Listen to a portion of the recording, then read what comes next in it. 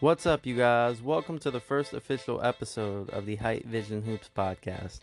I am your host, CRS, and I'm going to be bringing you day by day news, analysis, and just straight up casual talk surrounding the NBA. So, without further ado, let's get right into it. I want to take a look at a guy named Chris Paul. Chris Paul comes over from the Los Angeles Clippers to play with James Harden and the Houston Rockets. And this is supposed to be an upgrade for the team, obviously, and it was. This team, they were up 3-2 against the Golden State Warriors, who had Kevin Durant on the team. And unfortunately, they were never able to get over that hump of beating the Warriors. And even in that one series where they went 27 straight missed threes, and that was just horrific. But looking at that Houston team, they wanted to make some upgrades. So what did they do? They sent Chris Paul out to the Oklahoma City Thunder. Who do they get in exchange? They get Russell Westbrook. Russell Westbrook, a former teammate of James Harden. A lot of people during the offseason last year, a lot of NBA fans and analysis believed that this was a huge upgrade for the Houston Rockets, and in my eyes, it is somewhat. But looking at what this team was doing over the season, keep in mind they went fully committed in on small ball, and there was a lot of doubters for this team. Just looking at just thinking about how they were gonna match up with the likes of Anthony Davis, Nikola Jokic, Rudy Gobert, whatever it was, any of these guys in the Western Conference that they were gonna play. Any of the teams that we saw Houston was potentially going to play in the playoffs, we felt as if this was a mistake on Houston's end. But going small ball is something that was able to open up the floor for guys like Russell Westbrook and James Harden to thrive completely. Playing with bigs just wasn't something that Mike D'Antoni thought would work for these guys. Spacing the floor, we're in a new game, we're in a new era of basketball where small ball is a thing. PJ Tucker, I believe PJ Tucker is 6'6" or 6'7". He's the tallest player that they have in their lineup. He's essentially their center. And a lot of people were putting doubts on Houston, and some of it was warranted. But let's take a look at this series they had early in the playoffs. It's the first round. They're going up against none other than Chris Paul and the Oklahoma City Thunder. It's almost like a storyline here. That's part of a comic book or something, a part of a movie. So looking at this Game 7, and yes, the Oklahoma City Thunder and Houston Rockets go to Game 7. They play Game 7, and the game that's supposed to be Rockets at home, but of course it's in the bubble. And there was a lot of doubt going into this game for Houston. Oklahoma City just never gave up. They never gave up in this series, and they kept pushing. They were never even supposed to be here according to probability and everybody else's predictions. Nobody would assume that the Oklahoma City Thunder would push this Houston Rockets team, who had James Harden and Russell Westbrook, to 7 games. Russell Westbrook was out for the first few games, but he made his return and played 3 games in this series. The Rockets were 2-1 with Westbrook in this series. And looking at this Game 7 here, Russell Westbrook started off strong, and he, to me, was the X factor in this game. He didn't play well in Game 6. He had a lot of costly turnovers, and essentially one may argue that Russell Westbrook lost that game for the Houston Rockets. With their chance to close it out and move on to the second round to play none other than the Los Angeles Lakers, Houston just wasn't able to get over the hump. OKC was just playing too strong and making a lot of clutch plays, led by Chris Paul, led by the guy that they traded for Russell Westbrook. This was an insane storyline building up. But I think Russell Westbrook definitely is that X factor for this team. And, looking at this Game 7, he had to come out and play well. If he didn't play well this game, the Rockets would have been eliminated. Luckily, the Rockets were able to win. But looking at the overall aspect of this game, we saw a young kid named Lou Dort playing great defense on James Harden throughout this series. He stepped up. His teammates trusted him. His teammates motivated him.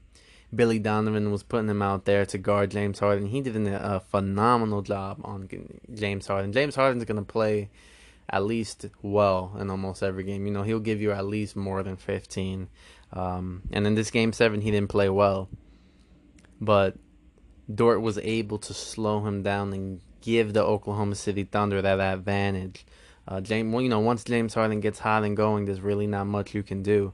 And Lou Dort was able to prove that today and in this series in general. He scored 30 points today, Lou Dort, and he's the youngest player to score 30 points in a Game 7. He's at the age of 22. Not even LeBron was able to do that. But looking at Lou Dort playing defense on James Harden, he did it exceptionally well. It affected this series a lot. And I'm going to dive deep into this more later when I'm talking about the Rockets going up against the LA Lakers in the next round. Houston found some great contributions. They got a guy like Robert Covington who hit 6 threes today. Picking this guy up was definitely a great move for Houston when they were going in their small ball lineup. Robert Covington is, a long player. His wingspan is able to get into the at least affect some of the shots that the centers or bigger players put up in the paint. You saw him getting a little bit at Steven Adams. Same thing, and they have a guy like Jeff Green on the team who's able to complement that small ball lineup with his length. So Houston made some great decisions in getting guys like this to contribute to their small ball game.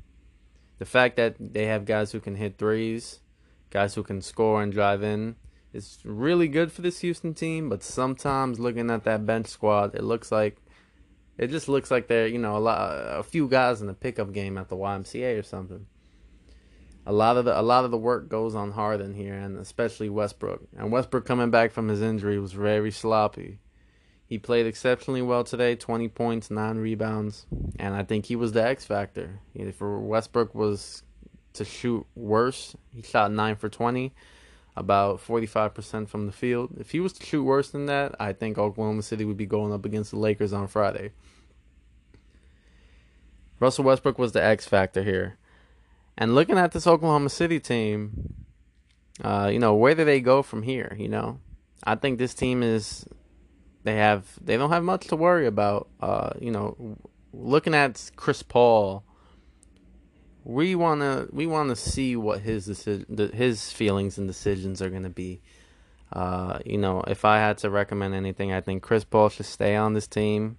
He played very well. He was a great leader. Like I would like to quote Charles Barkley on this: Chris Paul is the best leader in the NBA, hands down. And looking at the way this team was playing, looking at the way they were playing with energy. These guys really wanted to win, and you could see that.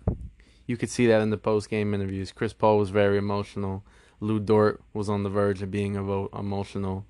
And a lot of these guys on this team are young, and Chris Paul is doing a great job of teaching them everything that he could about basketball, or at least to be a successful NBA player. Looking at Shai Gilgeous-Alexander, who they received from the Clippers, throughout the series, he showed great flashes of being a clutch shooter. He hit a couple three-pointers late in games in this series to put OKC in position to win. And I think his game is developing. I think he plays very casual and laid back. But as he's gonna get,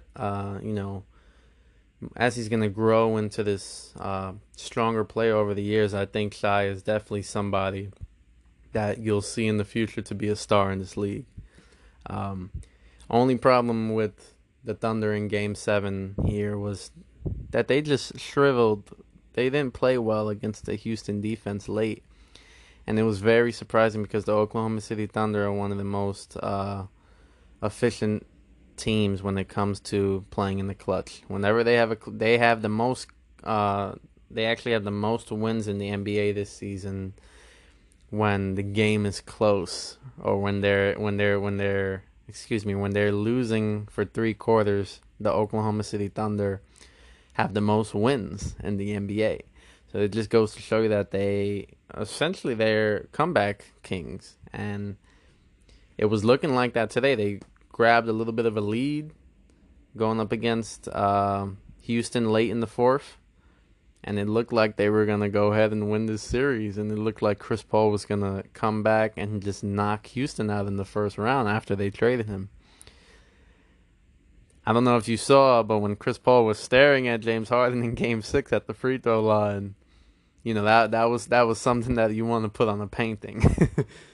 Chris Paul, looking at Chris Paul do that was went to show you how much these guys and how much the Oklahoma City Thunder were putting in to win this series. Chris Paul is a bulldog. I'll quote Stephen A. Smith on that. Chris Paul is a bulldog, great leader, and he showed it here after a year of facing scrutiny and hearing people talk about how much of a bad teammate he is. It was heartbreaking to see Chris Paul go through that, and he proved that he was still one of the great players even at 35, and a great leader in the NBA.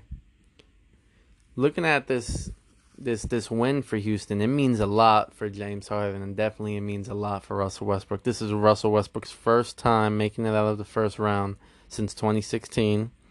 And looking at the last few clutch moments over the years for James Harden, I mean, it's been quite up and down for him. James Harden has a reputation of not showing up in clutch moments in the past few years.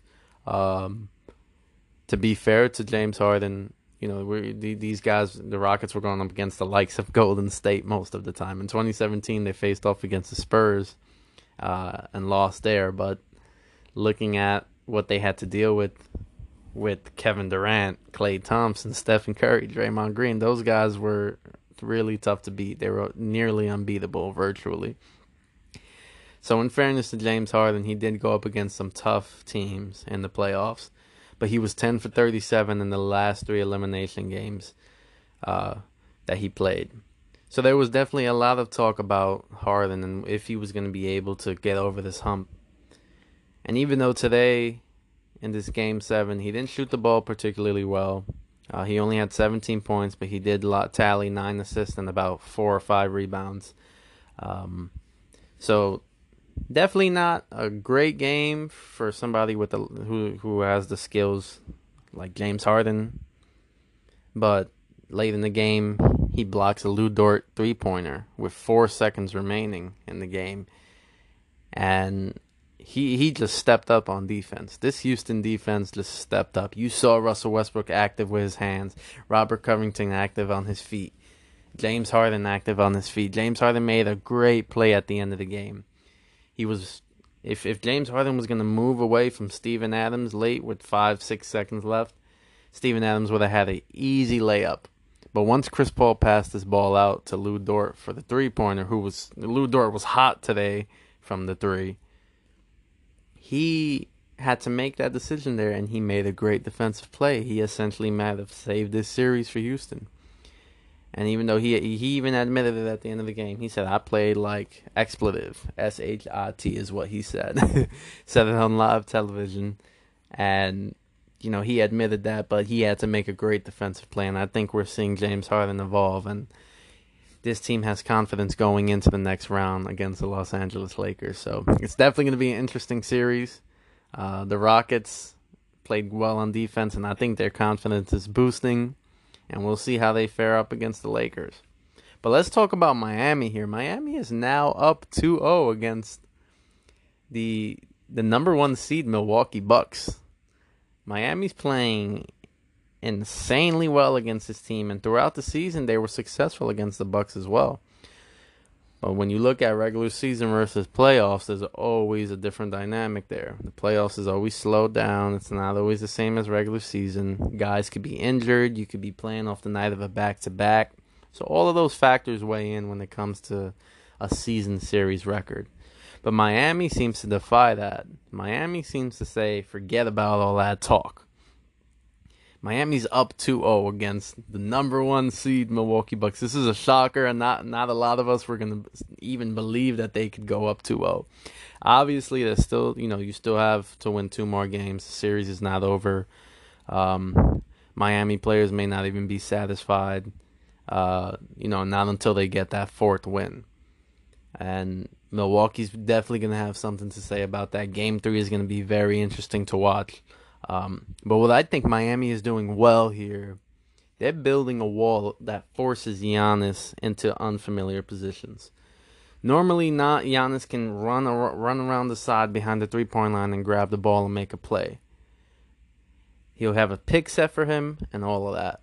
But Jay Crowder, on multiple plays in this game, is really getting up into his grill, and he's moving his feet well and moving quick enough with Giannis.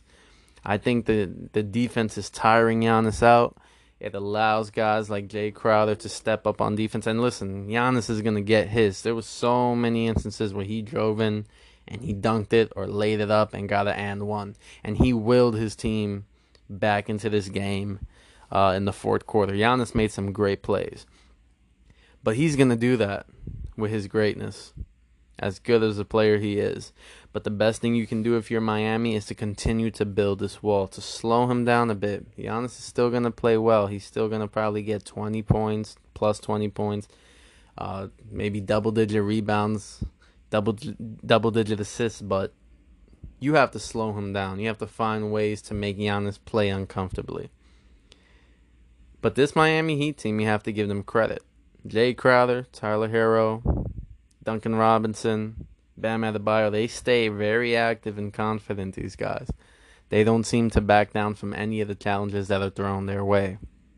They look like they're just playing a regular team in their mind. Not the number one seed like we all see it, because the Milwaukee Bucks are a dangerous team. But for them to be up 2-0 puts them in a great position. But they're going to have to continue to figure out how to build that wall around Giannis and how to make adjustments. Because being down 2-0, I know Mike Budenholzer, great coach that he is, guys like Giannis, Chris Middleton, Wesley Matthews, George Hill, DiVincenzo, all of these guys are ballers. And they're not playing the same way that they played throughout the season. But give credit to that Miami defense, continuing to build that wall around Giannis and staying active with their hands, forcing turnovers. That's what you have to do against a team like Milwaukee, because if Milwaukee gets turnovers off of you, they're going to capitalize on that. Once you see Giannis running down that floor, it's either going to be a foul, a dunk, a layup, or he's going to pass out to a three-pointer in the wing. Luckily, sometimes you might get some of those turnovers. You might force a turnover, and that's what Miami is doing well. Pretty sure that Eric Spoelstra is breaking down that film, looking into things, and the culture that you have in Miami, the defense, the heart, the passion. That's why I think a guy when Jay Crowder was picked up by the Miami Heat, I thought it was one of the best moves that they could have had. One of the greatest moves this season for a team. He embodies that culture. He's a great defensive player. He can hit the three, and he can be streaky at times. Not really a great three-point shooter, not really a great scorer, but Jay Crowder at times he can give you 20 plus. But you can definitely depend on Jay Crowder, guys like that, or definitely a guy like Bam Adebayo, who's young and who's playing in this playoff series. And Tyler Herro as well, Robinson as well. These guys are young, but they're not shying away from the challenges. And they're hitting three-pointers. These guys are hitting great shots. I think they fell in love with the three-pointer a little too much throughout the early in the second half. They were losing a lot of their energy, and Milwaukee was just capitalizing on that. And they got back into this game after Miami just was walking down the court and throwing up three-pointers. Jay Crowder was cold for a minute there, but once the fourth quarter came, once the game went on, Miami was able to continue to make clutch plays, and they stayed afloat. My only worry about this team is if they don't stay afloat and if they can't find their rhythm from the three-point line, sometimes their offense just looks a little staggered. There was a play there where Iguodala threw up a shot from high from the free throw line, and it seemed like he was just uncomfortable taking that shot. And Iguodala, he made the shot. He's a vet. He's been there. Obviously his years in Golden State. But you can tell there was a bit of a shock for the team on the offensive end. And that would be my only worry for Miami. Don't fall in love with the three-pointer if it's not falling. But the great thing about them is that they kept shooting today, and they kept their poise, and they were able to win because of that. But I do think down the stretch, if you don't find your rhythm, Milwaukee changes up and if Milwaukee changes up their offensive scheme, and if Giannis is just unstoppable this one game, if the building that wall is not working for him in this particular instance due to a change of lineup or whatever it may be, Miami can find themselves in a bit of a tight situation there. And I noticed this. They made some costly mistakes late. Jimmy Butler throwing that pass that led to a turnover when he was trapped. Brook Lopez scores on Goran Dragic there. I think they needed to stay active there, and I'm not sure why Spoelstra wasn't yelling at these guys to come help Jimmy. He was being trapped, and he was about to fall out of bounds, but you need some active guys there, and you have a lot of young guys on your team who can stay active, and I know they could have did that, but they just seemed to forget in that moment. It might have just been that playoff inexperience by some of their young players, but who knows what it was. The free throws, definitely have to knock those down. Those make a difference. Giannis missed some free throws in the end, so as far as it goes for the Milwaukee Bucks, they're gonna need Giannis to make those free throws. You don't want guys fouling him and sending him to the line late in games because they know he's gonna miss. That would be something that would affect this team in the long run for sure, especially if Milwaukee finds a way to make it to the finals and get out of this 2-0 hole. One more thing about Giannis, I think he has to be more aware late in games and make some better decisions, although I think he's playing great still. He's playing phenomenal. He's being aggressive. Like I said earlier, he willed the Milwaukee Bucks back into this game. And you obviously had help from Chris Middleton, who made some good shots late in the game. Made those 3 free throws after the foul by Goran Dragic, which I didn't believe was a foul. That did not look like a foul. I don't know. You tell me. I think that Dragic did all he could in that situation, put his arm straight up as vertical as possible, and Middleton just found a way to chest bump him somehow and got that foul call. And I don't think Milwaukee wouldn't have been in that game in the last few seconds if that foul wasn't called. I think Dragic played that well. But aside from that, Giannis drives in on multiple plays late, and he gets that layup. He gets that and one. He's just playing bully ball down there. As great as Miami's defense is on him, the way that they're able to slow him down, like I mentioned, he's going to get his. He's definitely going to get his. And I think some of the criticism he's receiving from some analysts and other players is warranted. But I don't agree with the likes of Richard Jefferson, who says Giannis is a Scottie Pippen. And listen, Scottie Pippen's a great player. Obviously, he was a great player. No disrespect, obviously, to Scottie Pippen, Hall of Famer. Great player. But I think Giannis is just on a different level. And I know he didn't want to guard Butler late in the game, in game 1, and then he fouled Butler on that last play, which ended up giving Butler 2 free throws that won the game for the Miami Heat. He shot 2 free throws after time expired. Butler is this is the first time this happened since 1979, where a game is ended on walk-off free throws. It almost felt like I was watching an NFL game where there's a field goal kick with 0 seconds left, win or lose. But Giannis definitely made that mistake there late in the game on fouling Butler. I don't think it affected the shot. It didn't push Butler much. But it's enough to give the referees a reason to call a foul. And I think that after that foul they called on Goran Dragic, it just seemed to offset. The referees weren't really favoring anybody there. Both teams were sort of given fouls there at the end, in my opinion. But besides that, it was an amazing game. This is some of the best basketball I've watched in the bubble. This is NBA playoff basketball, and this is what we want to see. Looking at this Bucks team, The X factor to me, obviously, well, maybe not obviously. The X factor for the Bucks is going to be Chris Middleton. He's going to continue. He's going to have to continue to play well if Giannis is going to be running into this brick wall by Miami. They're setting up a brick wall around him, and it's hard for Giannis to be comfortable. Unless he comes out and starts shooting threes, Miami's entire defense is going to have to switch up. It's going to go a little crazy. It's definitely going to go a little crazy, and it'll be an exciting series to watch if Giannis is making threes in one of these games. Miami's going to have to make some adjustments. I think Milwaukee already has to make some adjustments. And we'll see where it goes from there. Game 3 is coming up. I think Milwaukee's going to win that game. I can't see them going down 3-0.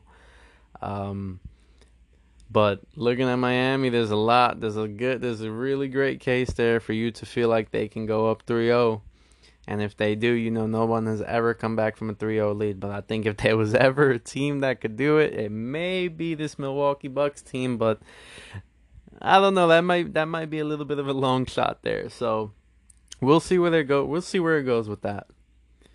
But aside from that, looking at Miami, they have 30+ points from 3-pointers in this game. They just have their own rhythm going on, and you have Tyler Herro, Duncan Robinson, Goran Dragic.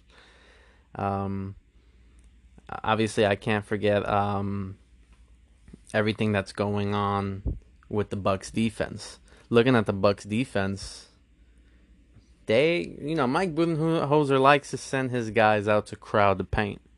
And Miami is doing an excellent job of shooting 3-pointers this series. And like I said, sometimes they may fall in love with it, and it could hinder their ability to win games. But Spoelstra has these guys gunning. He has them keep on shooting to gain that rhythm, to keep themselves afloat. And they found their rhythm there, and they was able to execute. So the Bucks defense has to have a better focus on the perimeter if they want to have a chance in this series. Like I mentioned before, they may be in a 3-0 hole, but I see them winning the next game, making this series 2-1 Miami. Miami has multiple scorers, and that's going to be their advantage. And if those scorers don't score and you have guys like Jimmy Butler or Adebayo doing a lot of the workload, Miami was going to struggle. In Game 1, Jimmy Butler, he had 40. He played well in the fourth, and he carried this team, but he only had 13 points today. But Dragic in the 20s. Adebayo had 14 plus, I believe. Jay Crowder was hitting threes all game. I think he had about 16 points there. And you just don't know who's going to come at you with Miami, and that's their strength. Now, that Bucks defense, if they can control that perimeter defense and continue to play well in that regard, obviously defense creates offense, missed 3-pointers, blocks, steals. Like I said, you don't want to see Giannis on the open floor. So my pick would be Milwaukee Bucks in Game 3.